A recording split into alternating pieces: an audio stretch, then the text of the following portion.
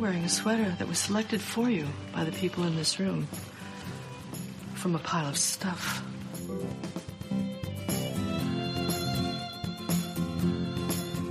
Give me a full ballerina skirt and a hint of saloon, and I'm on board. I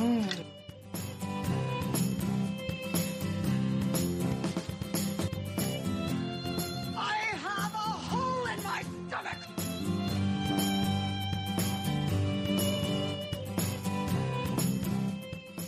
I can't go back.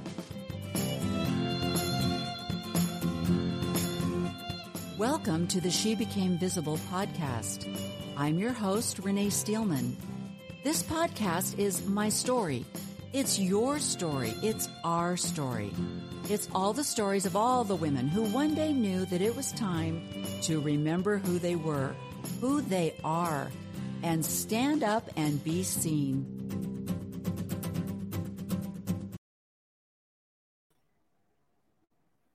All right, let's get rid of this me over me face. Go away. Hi, welcome to She Became Visible. Thank you so much for joining me today. It's Monday, and if any of you don't like Monday, it's because you're not listening to She Became Visible. Now, I normally broadcast in the morning sometime, but I am very flexible, and I always work around my guests. So today, my guest is in Canada. Yay! So she actually has like things to do. So we are working around her schedule today. My guest today is Jean Bodie, and she was brought to my attention. I found her on Facebook, which again, 3 cheers for social media. People that are like bad, like social media is horrible and we should all get off social media. It's like, well, welcome to 2023. All right. It's the only way. And with the way people, we just don't live in those communities the way we used to. And so for many of us, it's a way to find friends. And especially at my age, it gets harder and harder the older you get to find a group of like-minded people, especially in the Exmo world, people, women of my demographic. And so I love that Jean and I have found each other. And so let me tell you a little bit. I'm just going to tell you a little bit about Jean. And then I'm going to bring her on and I'm going to let her tell her own story. But mainly, Jean was in a documentary that was filmed, I don't know, I think it's been a little over 7 years ago, 8 years ago. And it was broadcast it was filmed in Canada, I believe. I don't know if any of the people that participated were US citizens, but Jean will fix that if I'm wrong. But it was made by a company called the Ex-Mormon Foundation, and it's a very well done documentary. It's called In the Shadow of the Temple. And you've got to watch it. You can find it on YouTube. That's the glory of social media. You can find it on YouTube and it's beautiful. I think it's very well done. And so let me show you a clip of this documentary that was made by the Ex-Mormon Foundation, In the Shadow of the Temple. And you will have an opportunity to meet Jean then, and then we will bring her on now, and we will have a fabulous conversation. So let me see if I can make this work. Remember, we've done this before together, right? And Renee doesn't always make this work correctly, but let's see what we can do here. Let's see if we can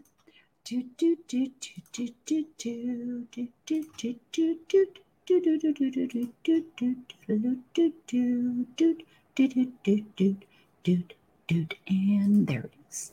Okay. And I think there was like a sound problem last time I did this. I'm going to make sure my sound is up. So, all right, let me play this for you. Wait a minute. You know what? I want to do this, but I want to also make sure that you can still see me. And I'm not sure.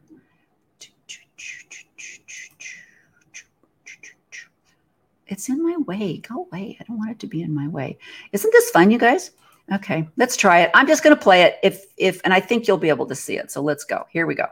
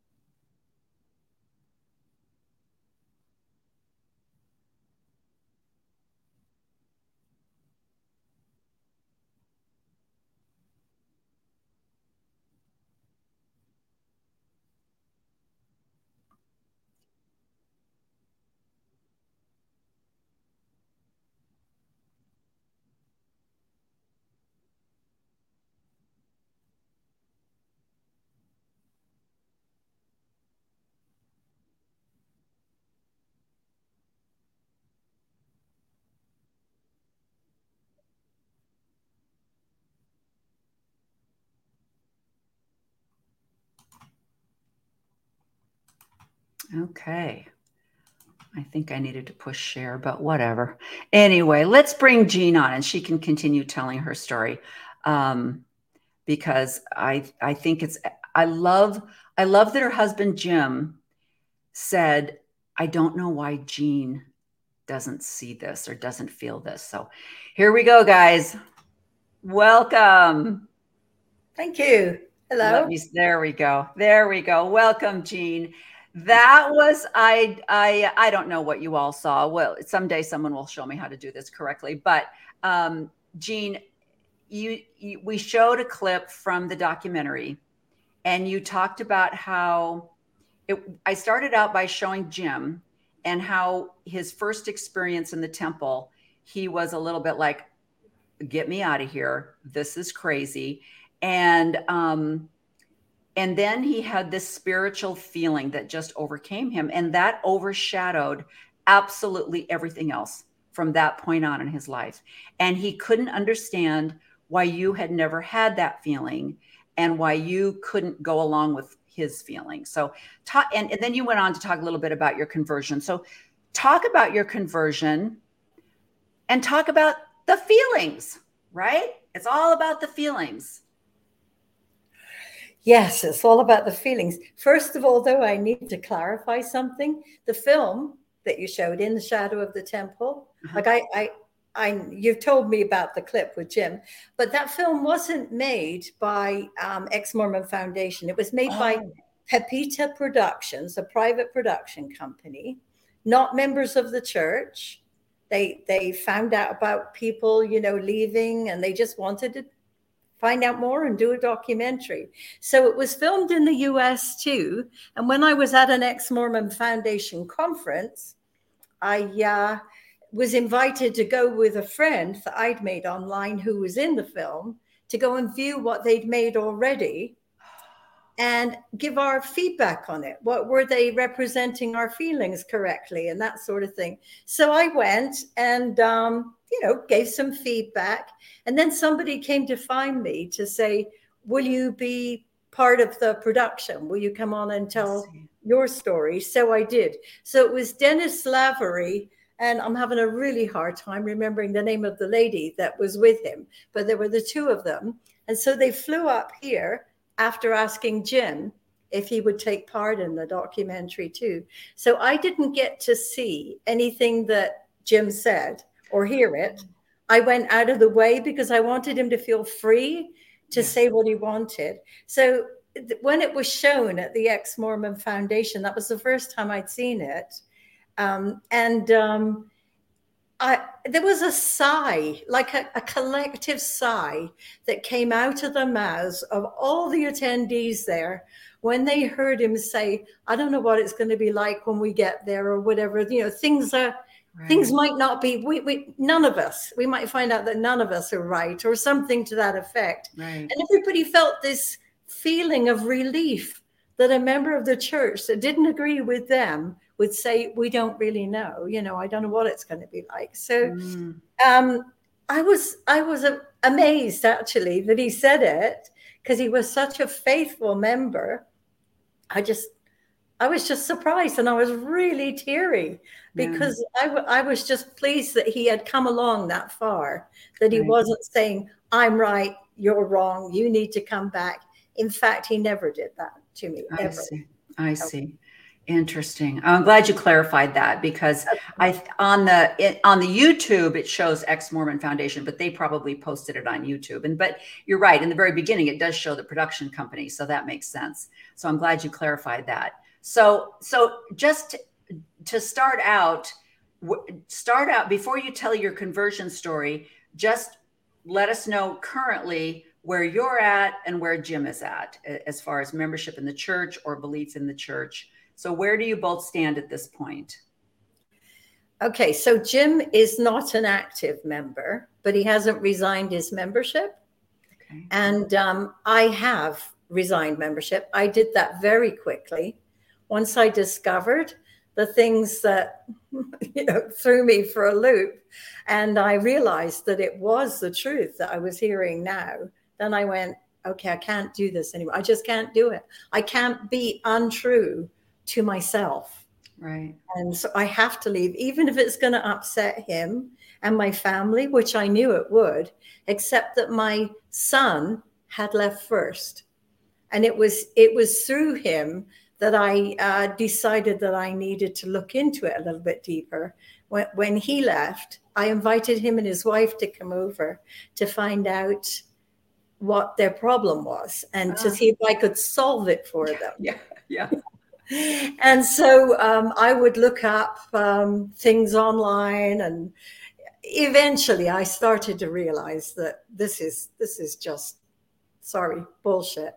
Yeah. You know, I've just bought into a big con, and I was devastated, absolutely devastated. In fact, at one of the conferences, one of the ex-Mormon conferences, when one of the speakers was talking, he mentioned about that we no longer have our spouses for eternity, you know, that we've had to realize that. And he said something about the beautiful dream that wasn't true. And oh man, I just burst into tears. And I had my arm resting across the back of the seat beside me. And a young man sitting behind took my hand and kissed it. It's the sweetest thing. There is so much support in the ex-Mormon community. We're not bad people. We're not anti-Mormons. Right. You know, and we still love our Mormon friends. Right. It's the church that we have problems with, not the people. Right. I love the people. Yeah. It's exactly right. It's the system, and it's the deceit and the betrayal that I do have I was exactly like you. Once I found out church history, which I had no idea about, I didn't even bother. You know, when you're a busy young, you know, when you're 20 years old and you're having children and you've just gotten married and you're trying to make a marriage work and you're trying to make a home work and you're trying to be as faithful as you can. In my case, I just didn't have time or the interest to look into all of this. I had babies to take to church and get ready. And so when I found the church history, which I always find it amazing when people are like, well, don't read that anti-Mormon literature. And I mean, like, you mean the Joseph Smith papers? You mean the history of the church books? You mean the diaries that were written by women? It's not like I'm on Rolling Stone. You know, I'm not in the Rolling Stone magazine reading articles. You know, I'm not in Newsweek reading articles. I didn't get this from the Times magazine or the New York Times newspaper. It's like they don't understand, because they as well, people of the church, have also never heard this. And because they've never heard it, they think you must be getting it from some outside source. Because I've never heard that. They've never taught that at conference. I've never heard that in Sunday school. Where are you getting this? You must be getting this from some evil satanic newspaper. And it's like, no, I got it from LDS.org, okay? Or whatever they're calling it now. I think now you have to type in the Church of Jesus Christ of Latter-day Saints.org or something like that. But I got it from the church's information. I got it from diaries written by women who were multiple wives of Joseph Smith. That's where we're getting it. And they don't believe you. They'll say, I don't believe that. I'm like, well, I didn't either at times when people would say something, I'd go, oh, that's not true. But when you start hearing it read from church history, then you go, oh, crud. But isn't that funny that as women, and not all women, but you and I very quickly wanted to distance myself, because I felt as though there was such deceit and there was such patriarchy and misogyny and homophobia. I didn't want to be associated. I didn't want anyone to look at me and go, oh, you're a homophobic, polygamous woman who doesn't have a brain and you only do what your husband tells you to do. I didn't want to be looked at like that. Yes. So I'm like, get me out of this club. I mean, I know I didn't want to be a member of this any more than I wanted to be a member of the Ku Klux Klan or any other, kind of horrible Nazism. I didn't want to be associated with a group of people that hated women, hated Black people, that hated gay and lesbian. I didn't want to be associated with that. And I understand the idea that you can't make a change from the outside, that you can make a change maybe better from the inside. Maybe that's true, although, they try to excommunicate as many as they can. But anyway, I'm talking way too much. So thank you for clarifying that. And thank you for finding me on Facebook so that I could find another woman my age who also went through the temple when we were bowing our heads and promising to obey our husbands, promising to do nothing but have children, told that we had no other purpose but that to be mothers, and that would be our celestial joy for time and all eternity. And like Nemo points out, the wonderful thing about, are you familiar with Nemo the Mormon? Do you follow him at all? Yes. Okay, he's English. Of course you would. But I love that he says, that the greatest gift of Mormonism is the gift of gaslighting. And that someday, now that they've changed the standards for youth pamphlet, now that they're no longer saying, well, you can't get a tattoo. We don't really want you to, but you can if you want to. But that in a few years, they'll be going, they never said that. We never taught that. What are you talking about? We never said women should stay home and have children. We never said that you should have more than 2 children. Where are you getting that? And everybody will be looking at us like, we never bowed our heads and said, obey our husbands. What are you talking about? So but you do, because you were there. You and I were there. So we don't. I was there, and I was there in England when the missionaries came to my door with the pamphlet for what did they call it? Just one second. I've got it on a Word document. Is it okay? Can you still see me? I can. Yeah. Okay. So it's that document that Bill put out, Bill Reel and RFM, about a systematic teaching thing for investigators. So I copied it because I was looking for it for a long time, because this is the system that I was taught under. Right. And so when I found it, I went, okay, I'm going to copy and paste that, and I'm going to put my own thoughts in there and say, what is wrong with that? And I think it was really a gaslighting thing then. Right. And so I just want to tell you about that. Okay? Yeah, talk about that, because I think, like you say, the gaslighting that says we never taught that, or we never said that, or that was just scuttlebutt amongst members. It really was never a policy or a doctrine. So tell us that story. It's more about the method that they use to teach you. It's almost a brainwashing technique that they use when they get you to answer with ideas rather than questions and things like that. They've got a lot of ways to manipulate how you feel and what your answers are. And then they tell you that if you feel this, that's the Holy Ghost telling you it's true, and all of those kinds of things. So I need to go back. To the fact that I was born in England, as we've established, and that was in 1944. So it was during the very last year of World War II. And after the war, it was tough. We were in a state of deprivation. English people didn't have much, and we had rations for a long time. Like, I think I was 10 when I was still popping down to the shop for Mum, but I had to have a ration coupon for that. And everything was different than it is in America. Right. And the church wasn't the Mormon church. It was the Church of England. When we referred to the church, which Mormons do all the time, as though there is only one church, and we did that, and it was the Church of England. Right. That was our church. And at school, we had religious education, and it was based on Church of England teachings. So that's what I grew up with, this thing. And I loved God, and I believed in him. I believed in Jesus. We didn't learn much in the way of doctrinal things, but we learned the stories from the Bible. And so I became a very magical thinker, because that's what the Bible is. Talking donkeys, a guy in a whale's belly for 3 days, and, building a tower to get to heaven. All of that stuff sounds very magical. I realize it's mythology. It was people trying to come to terms with the world and the way that it was and the way that we feel. But nevertheless, it was a really,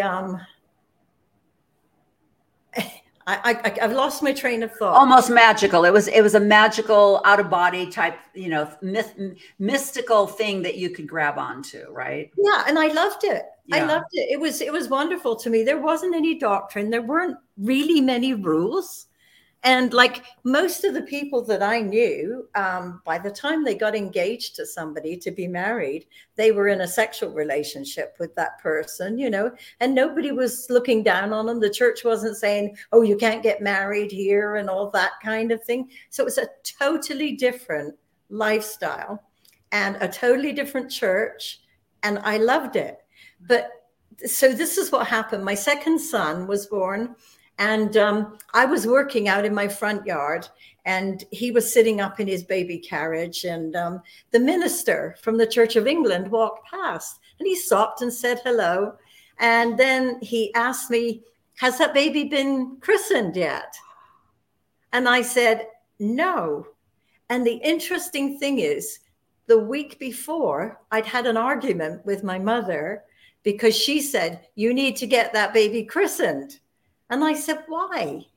And she said, well, it's so that he can be buried on consecrated ground if he dies.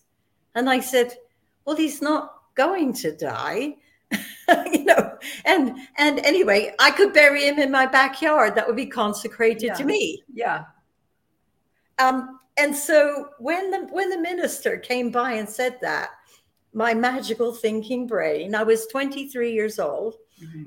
I went, wow, maybe God sent this minister to do this, And so I got my baby baptized, and we had a little get together, and everything was wonderful. And it was only 2 months later that the missionaries knocked on the door. Oh my gosh. Yeah. And so I'm like, God is trying to get me back, because when you're a teenager, you sort of drift away from going to church in my culture, you kind of do. But, so bring me back again, memory loss. Yeah. So you're thinking, wow, I must be really special. I mean, there's this divine intervention, the Church of England, and now God is like, okay, we got one thing down. Here's step number 2. Jean, listen to me. I got a plan for your life. That's Go, right, girl. Yeah. So when I was in the Church of England, when I was 12, I was confirmed, and you get the white veil and the white dress and all that stuff, and it's kind of a Catholicism almost breakup. It's like a milder form. The Church of England, it's like Catholicism light is what the Church of England is, Okay. Yeah. So diet Catholicism, no sugar added. Yeah. But when you have to have an interview from your minister. Before you get confirmed. And so he sat and visited with me and asked me what I planned for my future. Did I have any dreams and goals and that sort of thing? And this was a time when television had just started. Really, it wasn't very long since we'd had a TV. And I had seen that show, Inn of the Sixth Happiness, I think is what it was called. And it was about Gladys Aylward, if I'm getting my facts correct here. But anyway, she was a missionary in China, and she was wonderful. She did so many wonderful things. I wanted to be like her. I just wanted to be this person, or Florence Nightingale. Mm-hmm. I wanted to be a nurse. I just wanted to do something for people. Right. Make the world a better place. I just had such a desire to do that. So I told him, and he said, well, you might change your mind about a few things as you get a little bit older, but it's a worthy goal or something like that. Right. So when the missionaries came, I'll go back to that and finish this story. But when they taught me, and I became a member of the true church, I wanted to go on a mission still. And so I waited for all those years, and then we raised our kids, and then Jim and I went on a mission, and we went to, guess where? Exactly where I told him I wanted to go, Africa. Oh, another sign. That's what I told my minister. I want to go to Africa and be a missionary. Yeah. And I got called to go to Africa. Well, I know darn well that our bishop had something to do with that. He'd been in South Africa on his couple's mission with his wife. And so he knew I wanted to go. So they put it in that way. So we got to go to South Africa. But at the time, I didn't see it that way. This was God intervening because he knew that I was supposed to go on a mission. I'd known since I was a little girl that I was going to go to Africa on a mission. Right. So that's just to show you what a magical thinker I was. Right. So when the missionaries were teaching me, I recall when they told me the story of Joseph Smith, going, "That sounds like a fairy story," you know, but I had grown up on stories of Jonah and the Ark and all of that stuff. So even though it seemed like a fairy story, it was still believable to me. And now, because they taught me that my church was the harlot daughter of the whore of all the earth, which was the Catholic Church. That's what they taught me. And I was like, really? You know, I didn't know that the Catholic Church was in the Bible as the whore of all the earth, but that's what they're teaching me, right? Yeah. So the Catholic Church is the whore of the earth, as Bruce R. McConkie would let us all know. And we all raised our right hand and said yes. Then the Church of England would have been the little daughter of the whore. Okay. She was a harlot, you know, she was really a harlot. She's just, you know, part of the group. Okay. All right. Yeah.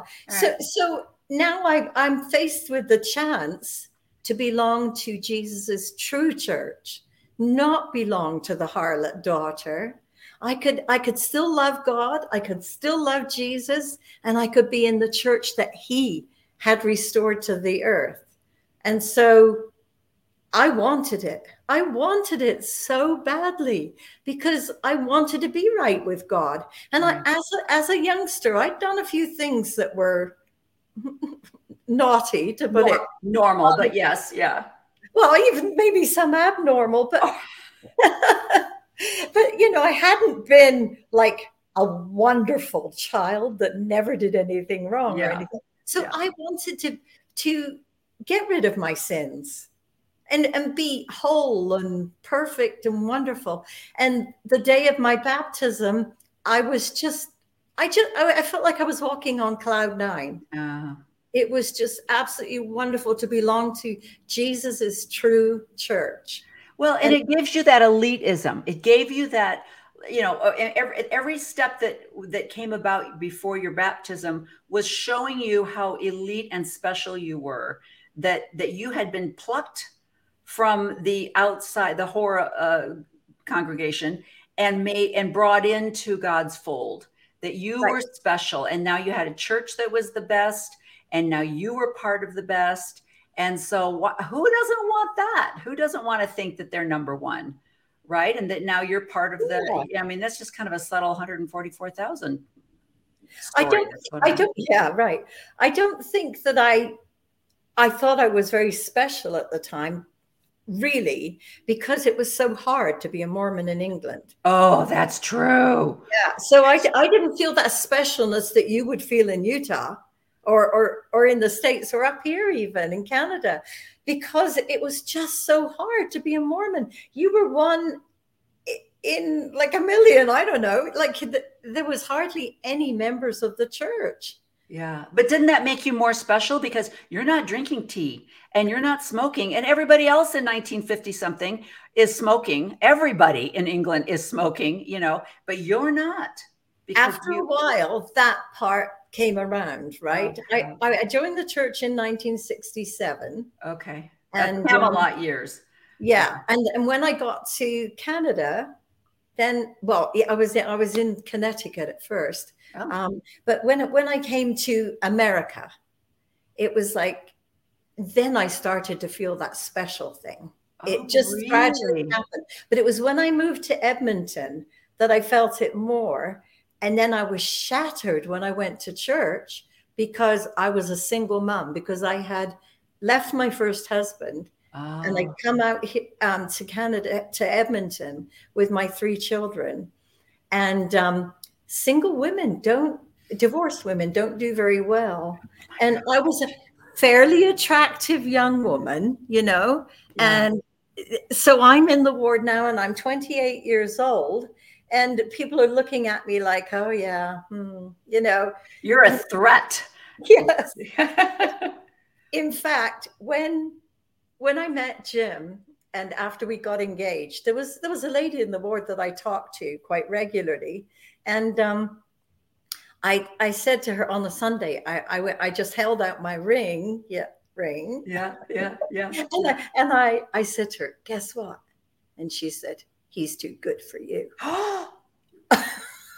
And I was, oh yeah, it was awful. It was so awful to have her say that to me. He's too good for you. And so I felt like he was, because he was a Mormon. He'd been a Mormon all of his life. So he hadn't done the things that I'd done. He hadn't lived the same lifestyle. And, that stuff gets in the way of. Well, and then like you say, this is the 60s, and you were a divorcee, which was already frowned upon. You had baggage and you were worn out. You were a licked cupcake, right? So, it's like he deserves better. He deserves a virgin. He deserves someone that was a member of the church her whole life. And this is what you're told. You go on a mission. This is what you'll get. And what are you doing? Damaged goods here. So, oh my gosh. Yeah. And that was how I felt. Yeah. Like damaged goods. So I had to prove my worth. Mm-hmm. I really had to prove my worth. Wow. And it was tough, because Jim's such a faithful member. He was such a faithful member, and he was working as the executive secretary. So he was with the stake presidency and stuff. So I'm on show with these people. So I want to, do everything that I'm supposed to do. And then he was bishop. And so he was sitting up on the stand, and I'm down there with the children, and just feeling like I'm being watched. Oh. So do you remember that show called The Gong Show? Yes. Yeah. So we had a party with a bunch of friends from church, and they held that game, The Gong Show. Yeah. And we didn't know beforehand. I don't think we did anyway. And Jim is shy. He is not like me. Yeah. He's not outgoing. He doesn't talk all the time like me. And so I said to him, okay, let's work together on this one then. So you be my horse, and I'll ride in on you. You had to come in on all fours. And there was this stupid song that my friend had taught me years ago. I don't know if you ever heard it. It goes, he was saying goodbye to his horse. He was saying goodbye to his horse. And as he was saying goodbye to his horse, he was saying goodbye to his horse. Goodbye. And then you go through it and you just cry more and more. So it didn't get very far before we got gonged out, right? But one of the brothers that was there said that I had demeaned him by riding in on his back. And we were just playing a game. He wasn't the bishop at the party. He was Jim at the party. Yeah. And your husband. Yeah. But I had demeaned him.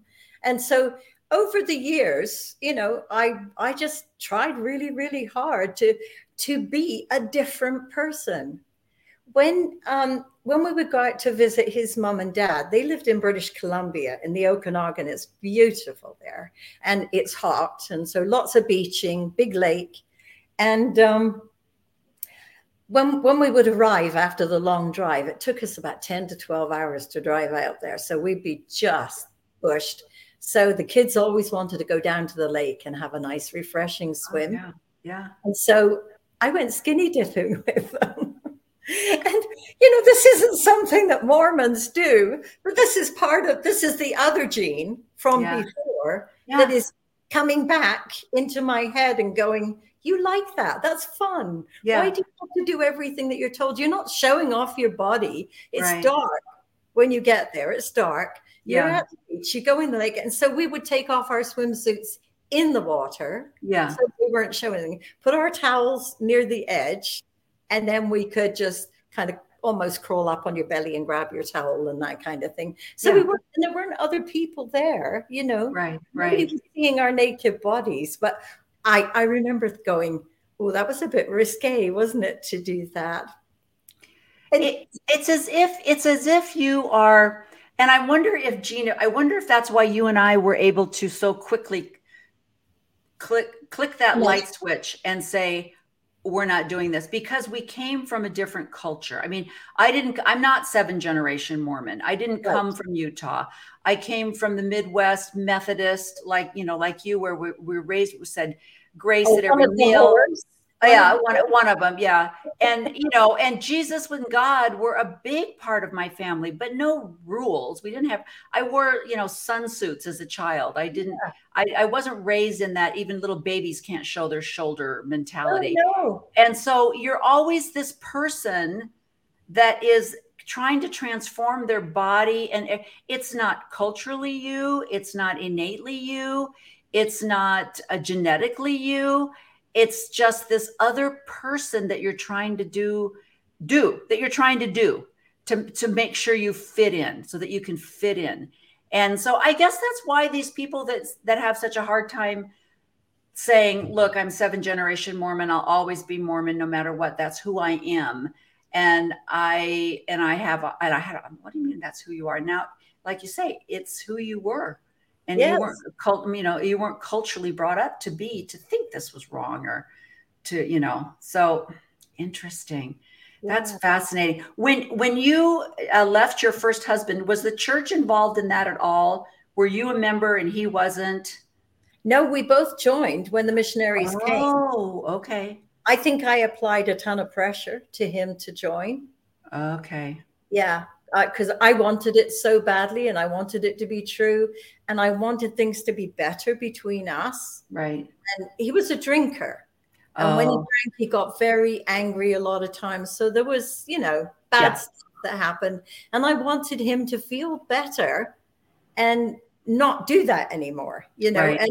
And so the word of wisdom was part of the whole package, right? And so that would mean he wouldn't be drinking anymore. And so that was a draw as well for me. Oh, yeah. We could put things right. Yeah. And that we wouldn't be in, the problem was we were both really young when we married. Right. We were both a bit damaged by some physical abuse and emotional abuse when we were growing up. Right. And neither of us had the bandwidth to take care of each other, and to deal with each other's shit. Yeah. Well, and that's exactly right. And I know that's an excuse that a lot of people give, but my parents were the same thing. My mom was 17. My dad was 18. Yeah. And they're babies. They're trying to escape, families that were a little dysfunctional, and they thought, we'll create our own family.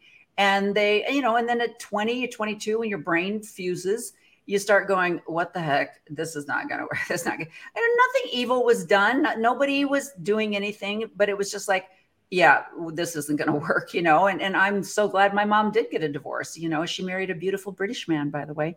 And he got the same thing though. He got the, oh, please don't marry that divorcee with 2 children, please, and he got the same thing. And he was a lot like, he sounds a lot like Jim. He was, he joined the church for his family. My wife and my 2 stepchildren are joining the church. I guess I'll join the church too. And I'll quit smoking because they want me to. And I'll stop drinking because they want me to, but I don't believe it. And we didn't know that he didn't have a testimony until 50 years, after he joined. He had some kind of a spiritual experience, but he went along. He just went along to get along. I think a lot of that's his English heritage, where you just don't create a lot of controversy and contention. And they had friends. It was fine. It was great. It was community. Jim is a member from the beginning. Like his goes back from the beginning, right? Yeah. And he is Canadian. His mom is from Provo. See, that's a built-in though. He's Canadian, so that's a nice culture too. So these but you know what happened? We're in Alberta, right? We're in Alberta. Well, you know what Alberta is? It's little Utah. Yeah, absolutely. All the polygamists and the people that wanted to come up and get some land away from it came up here. Yep. And I'm not saying that everybody that moved to southern Alberta were polygamists. They weren't, but it was at that time when people were traveling, going to Mexico, going to Arizona, all over. And so he was raised in southern Alberta, and his mom was from Utah, and his dad too. I mean, his grandfather, his mom's dad, and all the way back. Jim is related to the LeBarons. Oh, wow. He's related to Joseph Smith. He's related to Brigham Young. Every time I'm doing family research on Jim's line, or every time I see a name in church history, I check it on the family search site, because there's a relationship thing there. You can click relationship to see how you're related. Jim, 95% of the time, he's related, right? And so that's not fair. His genealogy is really hard to do. It's already been done practically. Go back a couple generations and ta-da, you're all done. Yeah, absolutely. And he had ancestors that came over on the Mayflower too. And so those people ended up joining the church because they were nonconformists in Britain, the ones that came over here. It made it easier for them to join the Mormon church, I think. And so then they went west with the saints, and then the missionaries went to Britain again and brought over people that were actually related to them. Well, and so there's a huge connection in there. Huge circle. Related to just about all of Utah. Yeah, that's so funny. That's so funny. Okay, so let's get back to so now you're the convert, and Jim's the nice guy. And you were married for 100 years. You go on a mission. That's how devoted you are. Your children are active in the church, except for how old was your son when he started going way? It wasn't until we were back from our mission that anybody left the church. We've been on our mission by that time. And did you and Jim have children, or was it just the 3 that you had from your previous marriage? We had, I had the 3 from my previous marriage, and Jim adopted them. Okay. And then we adopted 2 together. Each one of them was 5 weeks old when we got them. And they're Native Canadian kids. Well, some. My son is just about 100%. And my daughter is about half. Her biological dad was from Denmark. Oh, my gosh. So she's a little Viking. She's she's going to pillage. I'm going to pillage and destroy. That's right. And and her brother, my Lamanite son. Okay. My Lamanite son. That's what I thought. And I tried to encourage them to accept that heritage. Yeah. Rather than accept your heritage of being an Indian, it was accept your heritage of being a Lamanite. Oh, yeah. And, the other kids at church didn't accept them the same way that they, the boys didn't want to date Vicky, and she's gorgeous. She's a beautiful girl. And the boys didn't want to ask her out because she was... They're going to mix the races. Well, I don't know. I think people look down on the Indian people in Canada like they look down on the Black people in the US. Yeah. I don't think we look down on Black people in Canada, but they still do look down on Indians. Interesting. So out of all those 5, where are they all now as far as membership goes? All out. All out. Wow. Except for my husband. Yeah. And my sister and her husband and family, I sent the missionaries to them, and they're still active in the church. My sister lives in England still, and she and her husband are active, and her kids are active. Interesting. But my children have all left, and I think every grandchild has left.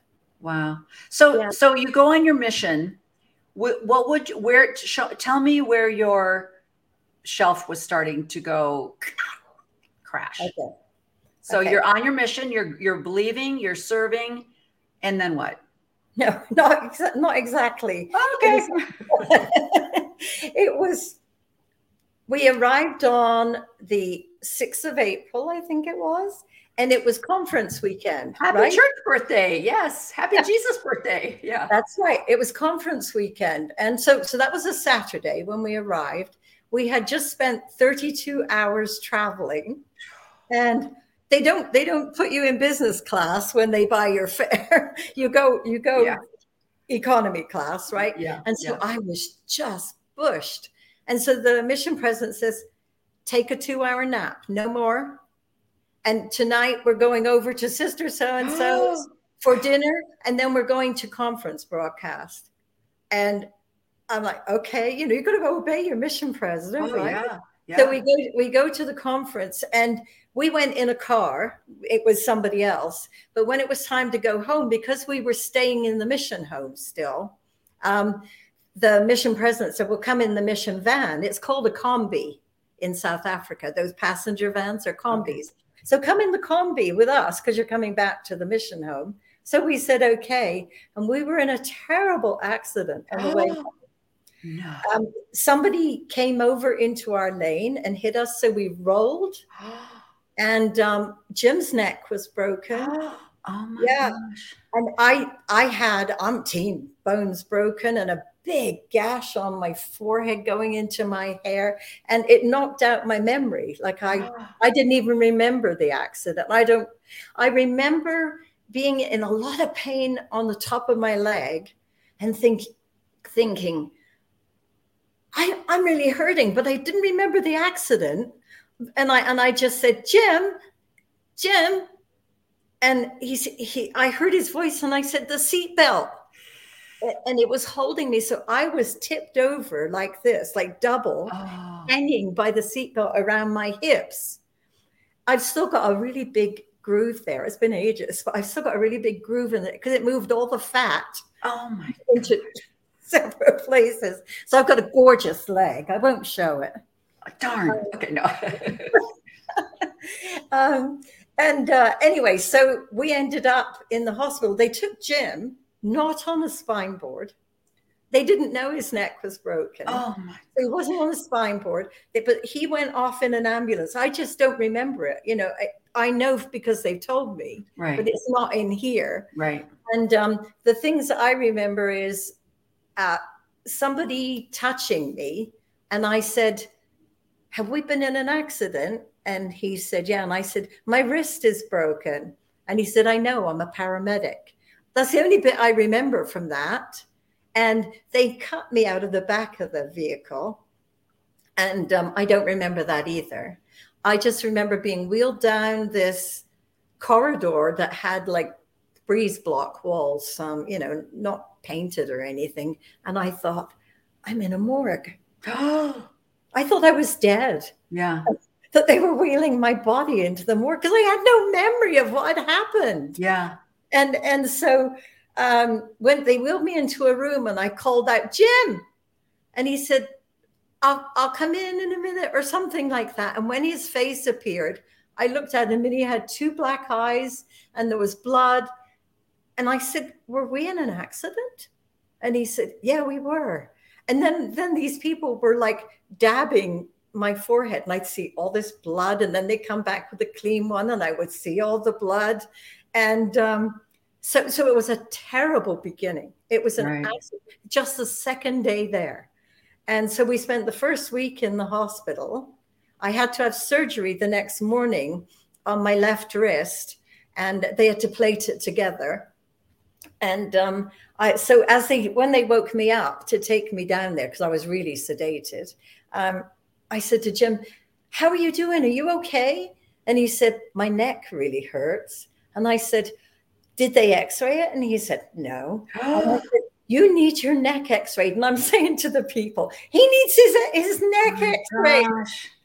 I used to be a first aid instructor. So here I am doing my thing, saying, you need to check his neck. He didn't come in on a spine, but I'm just gabbing on like this as they take me down for this surgery. And when I come back, he's in a collar.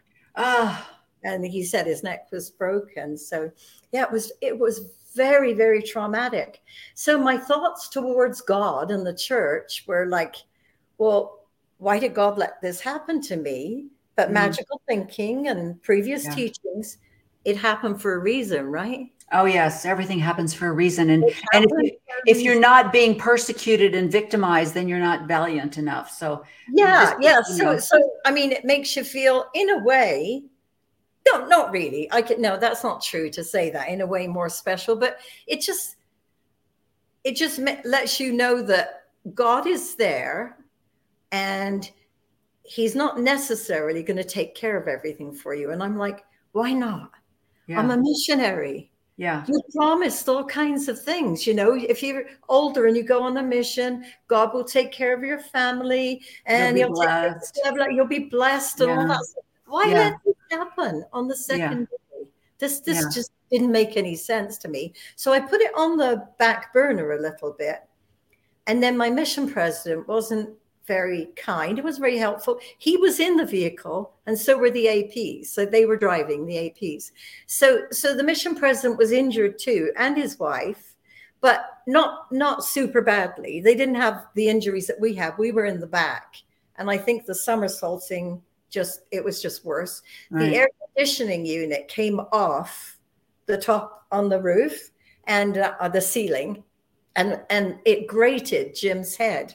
And like, so all of this was all bleeding on here, and he had a cat, and anyway, it was traumatic, and I didn't know why God had done it, and I wanted to find out why he had let that happen, and I never did find out why it happened. And then on July 4th, my daughter Kelly called me and said, well, when we left, we knew that Mark, her husband, had cancer, very serious cancer. And I thought that if I was faithful to God, that Mark's blessings would happen, because they promised him he would live. And I didn't believe it. I didn't believe that he would live. And so I thought, well, if I go on a mission and show God I'm going to trust him. And then the second day we have an accident. And then on July 4th, Kelly phoned me and she said, my sweetheart got his freedom today. So there again, and this is the gaslighting that we were talking about. In order to talk you into leaving your family and leaving your daughter, whose husband has been diagnosed with terminal cancer, in order to get you to go ahead and go on a mission, they tell you your family will be blessed. Everything will go so much better. And so you're like, yes, I will leave my family and go serve the Lord. And then the Lord will take care of my family while I'm gone. That's the gaslighting. That's what you're told. So here you are in South Africa. You can't even be there for your daughter. No. And I had just had another surgery, another operation, because my collarbone had been broken and it wouldn't knit together. So they had to plate that together. And I had just had it done on June 29th. And this was just July 4th. Right. I could not carry things and stuff like that. And it was a changeover with the mission president. They change around that time of year. Yeah. So the new one was coming in. And so it just seemed impossible. It seemed like an impossible task. And where would we stay? Because none of my kids had big houses or anything that we could see. We had rented out our place while we were gone. And so it's like, oh man, we're just going to be so difficult for our family. If we go, we're going to make it harder because we're not well. Right. You know, we're just not well enough to do this. Yeah. So we didn't go home. And the mission president said, if you go home, you won't come back to South Africa. They won't send you back here. And remember, I believed that God wanted me to go to Africa. Right. And so I'm like, well, so what am I going to do? Am I going to argue with God over this one? Maybe this is a test to see if I really want to be there. Right. Yeah. I just did everything I could to maintain some semblance of belief. And then I was the secretary in the mission office, and my husband was the office manager. Okay, so you were kind of doing an administrative type mission. Yeah, okay. Yeah. And it was my job as a secretary to welcome the new missionaries in, and Jim would take them to the bank to set up their bank accounts. I would do all their paperwork before and after, send a letter off to their parents to say, that they were here, safe, and serving in, blah, blah, blah. It's a form letter. Right. You don't know that when you get it. It's just a form letter. Yeah. So I'm the secretary, and I'm looking at the letters that need to be sent, trying to remember all this stuff because my brain is not functioning properly because of the memory, And so I said to the mission president, my kids didn't get a letter, and he said, oh, well, write something up and I'll sign it.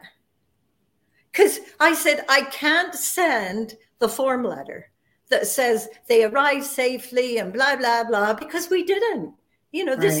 This was not our beginning. This was really an awful beginning. And our kids knew we'd had it. So I couldn't send them that form letter. So he just said, oh, write something up and I'll sign it. So that's what I did. I wrote my own letter. And, your parents have arrived, and after a very hard beginning with the accident, they're settling down to, made it all up. Right. And they only send it to the eldest in the family. So my oldest son would have received that letter. And I didn't keep a copy or anything I didn't think of it at the time because I didn't know I was going to be leaving the church later, right? That's funny because my parents served a couple of missions. I don't remember ever getting a letter for them. They must not do that for the senior missionaries. I never got anything saying, hey, your parents have arrived. Although, interesting. Were you the oldest in the family? I was the oldest member in the family. My older brother was excommunicated when he was like 18 because he was living with his girlfriend. But so I was the one on record. I would have been the oldest on record. So I don't remember ever getting a letter saying, hey, your parents are here.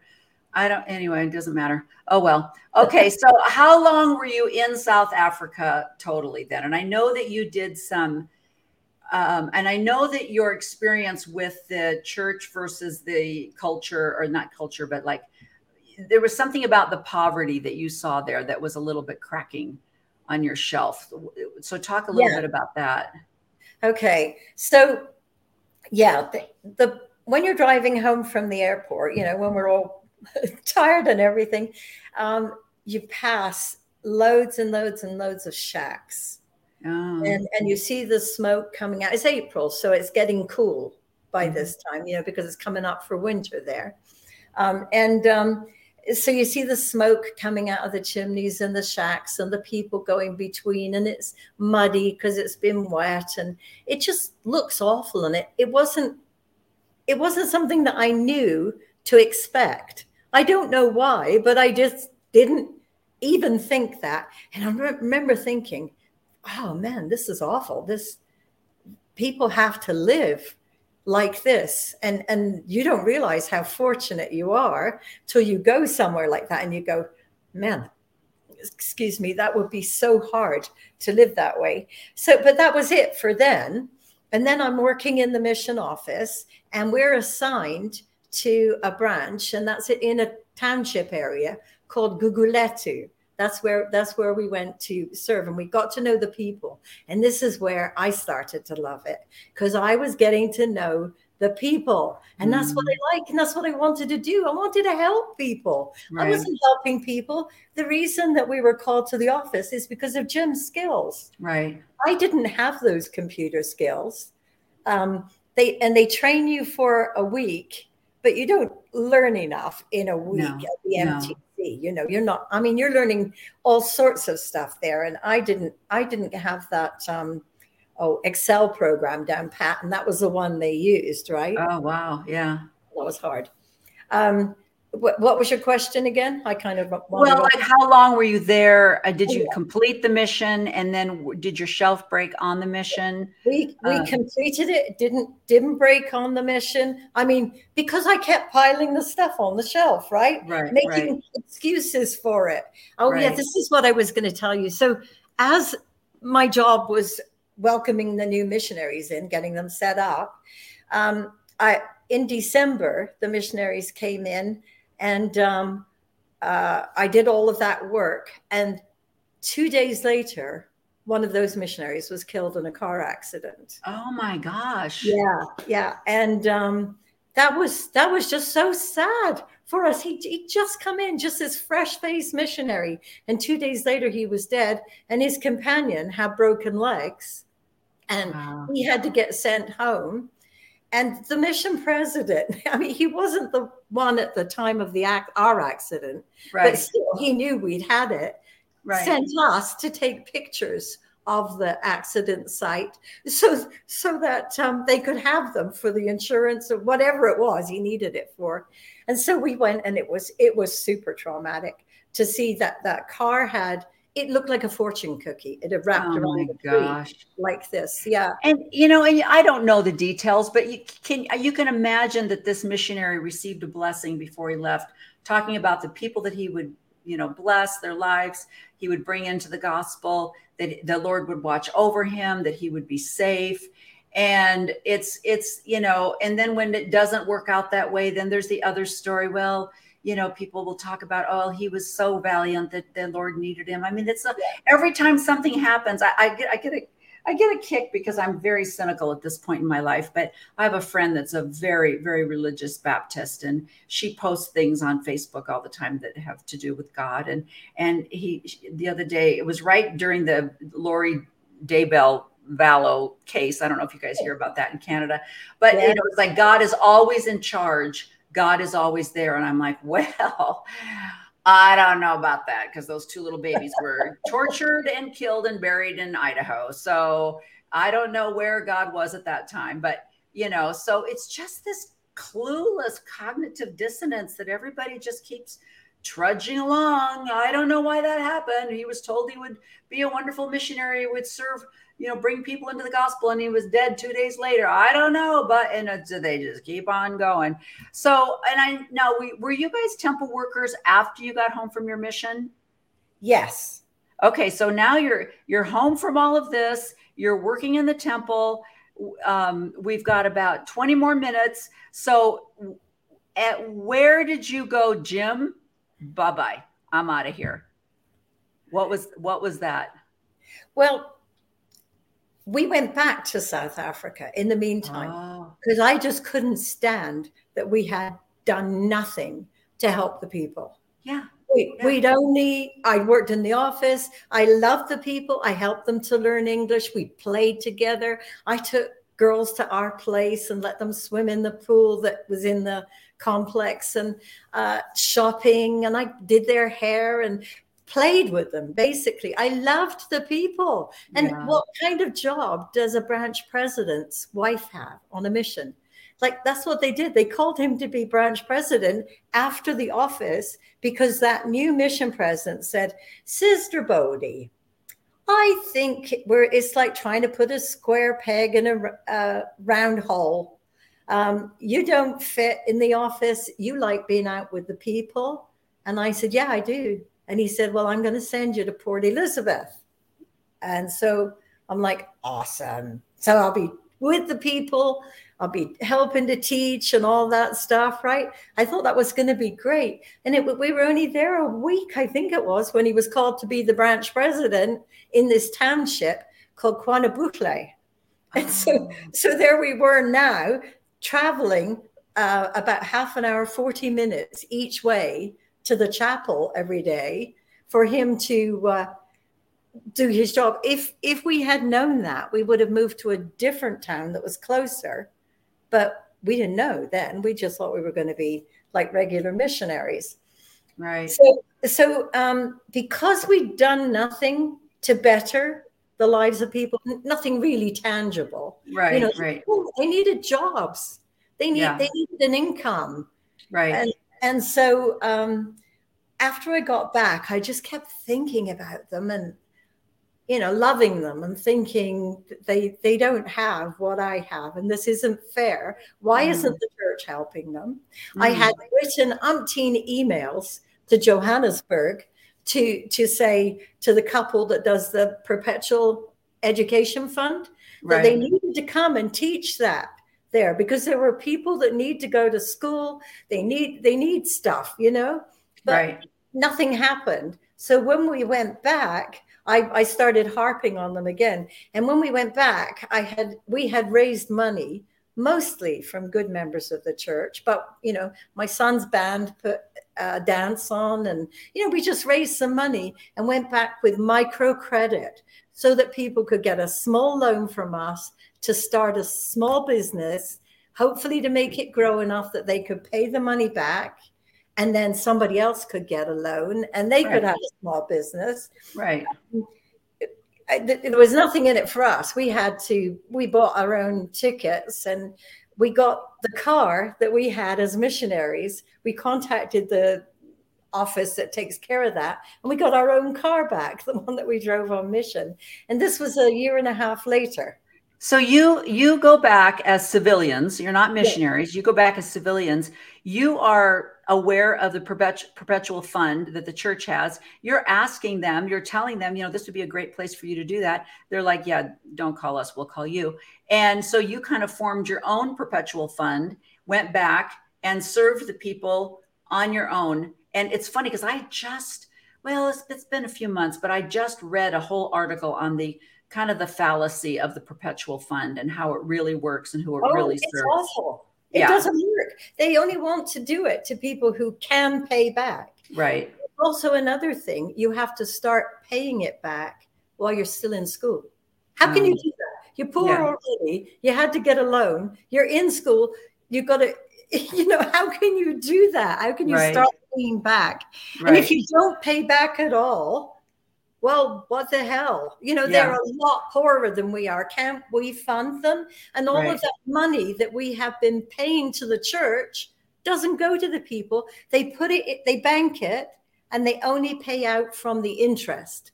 Right. That's all. They don't pay out from the principal. It's only from the interest that they'll give a loan. And it's usually the people who have a chance of paying it back. Right. And there's connections.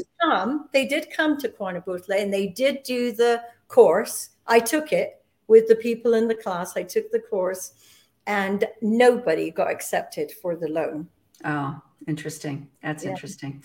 So what year is this now that you, like I said, and what again was what broke the shelf? Okay. Finally? So we were there for 6 months. We came back. And it wasn't too long after that my son said to me, Mom, I don't believe the church is true. And you're like, what? Yeah. And so I said, well, what's wrong with it? And he starts telling me some things.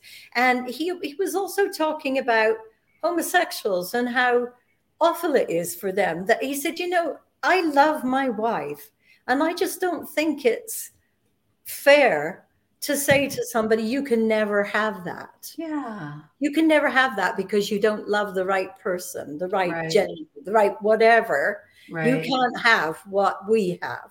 Right. And you cannot be sealed to them. You can't be with them in eternity. And so that was just one issue, but I argued that one with him. I argued it a lot.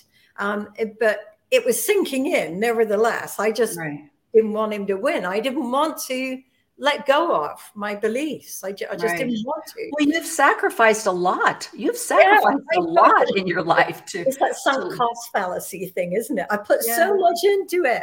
Yeah. And so anyway, I invited him and his wife to come over, and we talked about some of the issues, and we just declared our love for each other, and it didn't make any difference. We hugged and off they went. But occasionally I get a call from his wife, and she'd say, Mom, Stuart's saying blah, blah, blah, blah, blah about the church. I'm phoning you for the church answer. And so I wouldn't have the church answer. So I'd go looking for it. And the more I looked, the more I found. And I started to get super depressed. I was so depressed. I said, Carrie, you're going to have to ask Jim or somebody else, because I can't do this anymore. And by the time I was ready to leave, the depression felt so oppressive. It was just terrible for me. And I remember, like, I wasn't getting up out of bed properly in the morning. I was in this old pink house coat, and I went into the bathroom, and it was getting close to noon. And I went, look at you in the mirror, just how awful you look, just devastated. And the tears started to come. And I looked at me crying in the mirror and I went, look at you. You just, so I reached out and I got the toothpaste and I put it on my toothbrush and I went, why am I brushing my teeth? Like, I didn't even know why I was making decisions that I was making anymore, because I was so confused about what was true and what wasn't true. What choices was I making? What choices were being made for me? And I went, no, I do this every day. I do this because I want to brush my teeth. This is my choice. And it was sometime after that that I went, I can make the same choice about being in the church. You know, I can make this choice. I can say I don't want it, but I didn't know how to tell my husband. And so we were going off. We were temple cleaning supervisors by this time. So it's the evening. We're going off to clean the temple. And he said something, I don't think you should go to the temple. Oh. And I said, why? And he said, well, because of the things you've been saying about the church. I don't think you should go to the temple. And I said, I'm not worthy to go to the temple. Okay, then I'm not worthy to wear these garments either. I took them off. I never went back to church. I was done. Just like that. I was just done. It's like, okay, I'm not even worthy. And he didn't mean it that way. No. He wasn't being unkind to me. He was saying, for your own sake, you know, you don't have to go, you know, and whatever. And I'm like, no, it's because I'm unworthy to be there. That's why he doesn't want me to be there. I'm unworthy because I'm talking about the church in a negative way. Right. Right. So that was 2007, 6, 7. Wow. Yeah. And I had a friend in my ward, and she's in the film too, the documentary that you watched. Right. Michelle, the black girl. She's from the Caribbean. Oh, yes. Yeah, she's beautiful. Yeah. Isn't she gorgeous? Yeah. We're really good friends. And so we left at roughly the same time. So 2007, I mean, that's before the 2015 proclamation. Yeah. That's before the church essays were a big brouhaha. That's before all of this internet accessibility is going on. I mean, you are in the beginning. This is amazing. Yeah, it was. I was known then because I spoke out. So right. I became visible.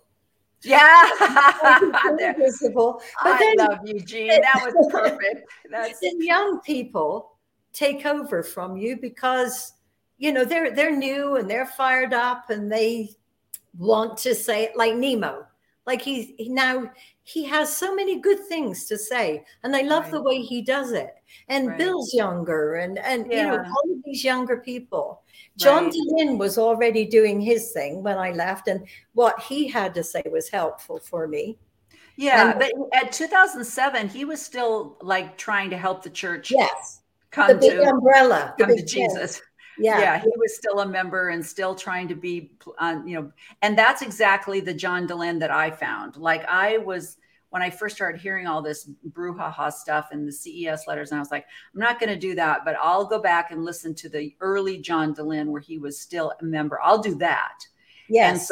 And so I listened to a couple of the people, and they would say, well, I wrote this book, you know, he interviewed Greg Prince, and also, well, I'll read Greg Prince's book because he's a member of the church, and that's safe. That's what I did first. Yeah. And then I read that book and I was like, what? Say what?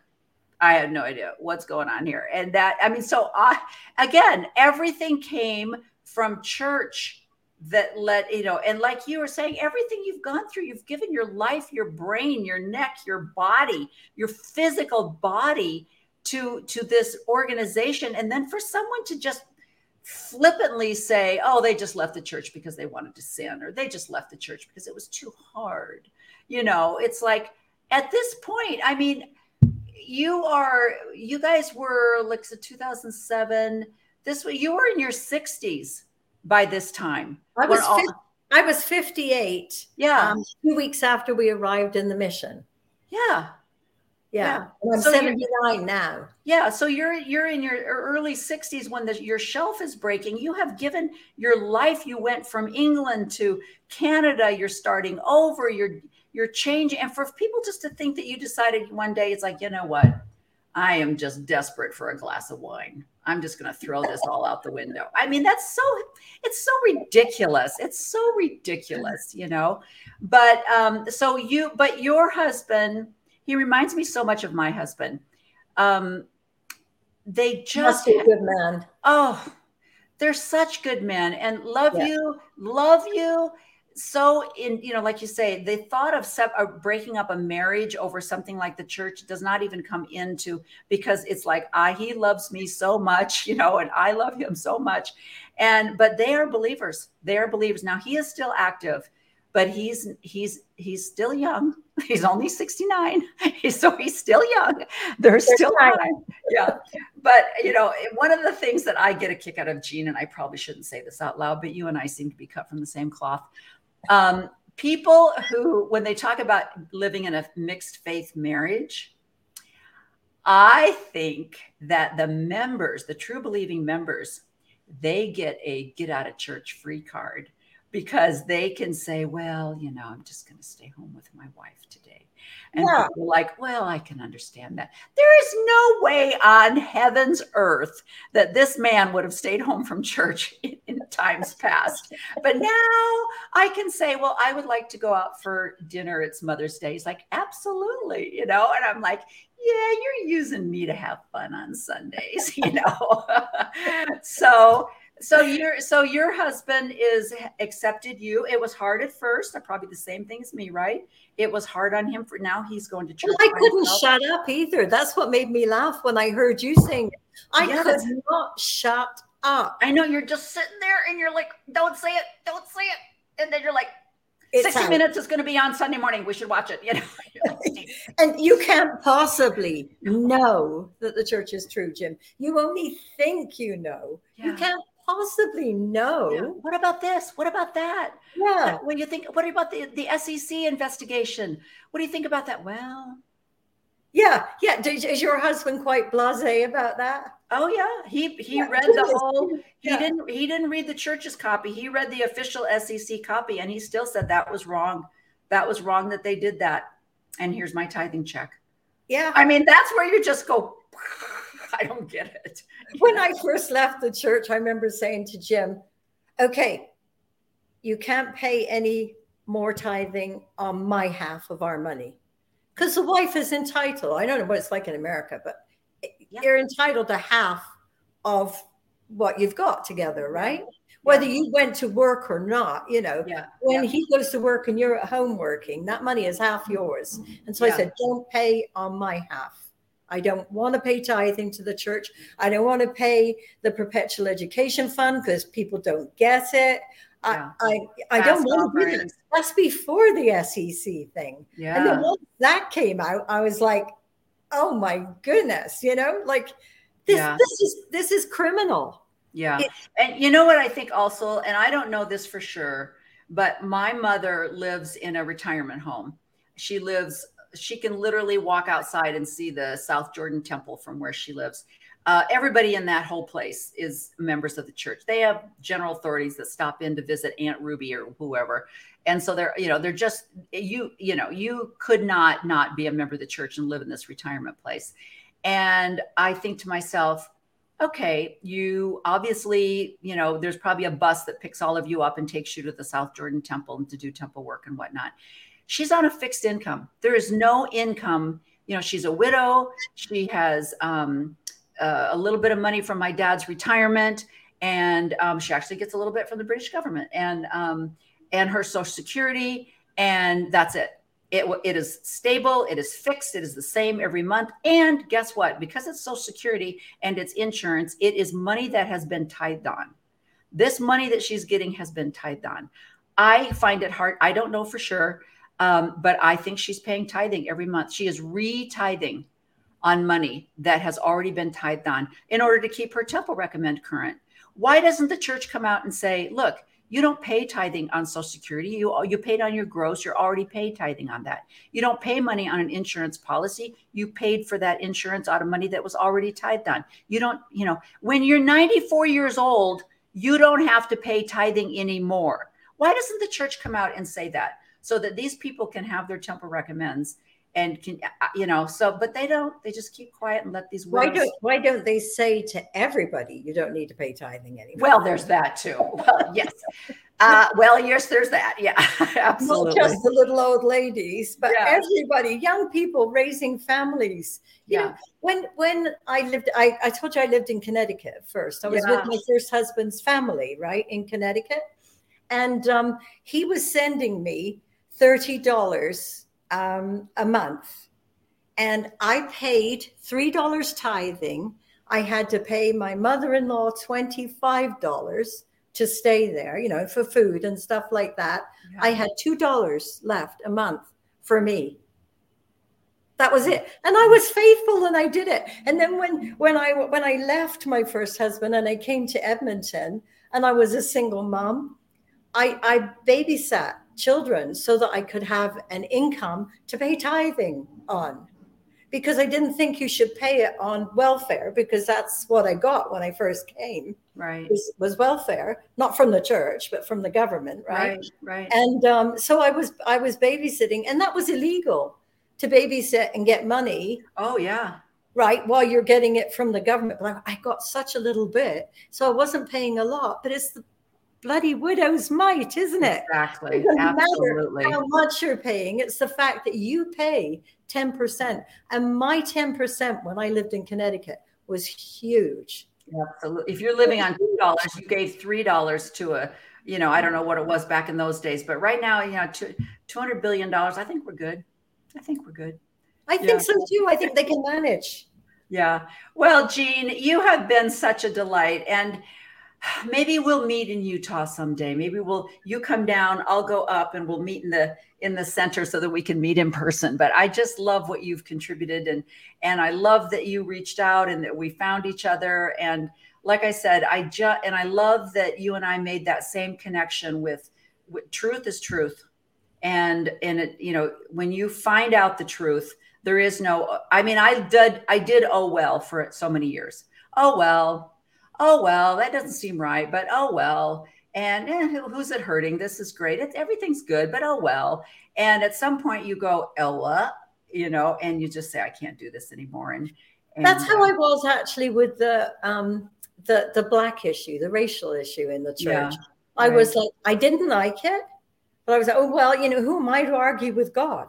Yeah, exactly. Exactly. Oh, well, sort of thing. But I was so glad when that changed. Yeah. I was so glad, because I don't feel racial prejudice. And I'm one of those people who'll say to somebody that obviously has a different racial background, oh, where are you from? Where are your origins? And I want to know. It's not because I'm looking down on them. I just love other people. And I want to talk to them and find out all about them, Well, like they say, I heard a saying the other day, and I can't figure out, so I'm going to start claiming it as my own. But they said policies change when it becomes personal.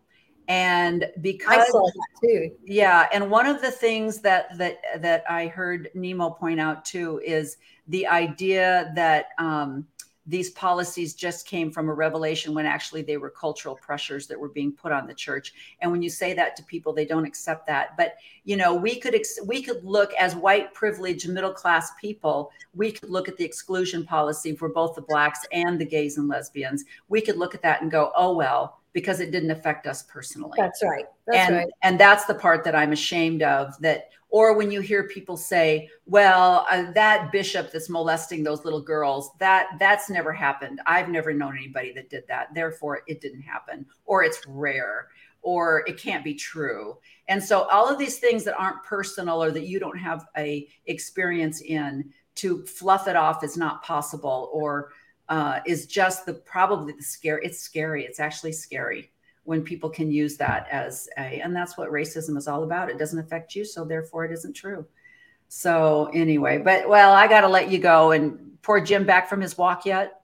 No, he isn't. He probably stayed away a long time because he knows what a talker I am. He knows. Well, Jean was probably got about another hour. I'll walk around the block one more time. Well, thank you so much. And I'm sure we'll meet again. And I hope so. Yeah, it was lovely. And I'm so thrilled that we found each other. And hey, I got another silver sister I can talk to. That's rare. Yeah, there you go. All right. Well, thank you for being visible and sharing your story today. Thanks, Renee. All right. Yeah. Bye-bye. Thank you. Bye-bye. Oh my gosh. Wasn't that amazing? I cannot tell you how much I love this woman. And, you know, I think I found my sister from another mister because, you know, her and I both have the, you know, nobody ever wonders. I used to teach Relief Society. And if there was any kind of a family, well, there were no family secrets. I shared everything, way too much information. I'm definitely a TMI type person, too much information. But I love that. I think that's just true about women. That's what I love about women. And I love that this is a women broadcast and we talk to women and we get our voices out because we're like our own little beauty shop, right? We're going to share everything, and much to our husbands and children's dismay, because we're going to share everything.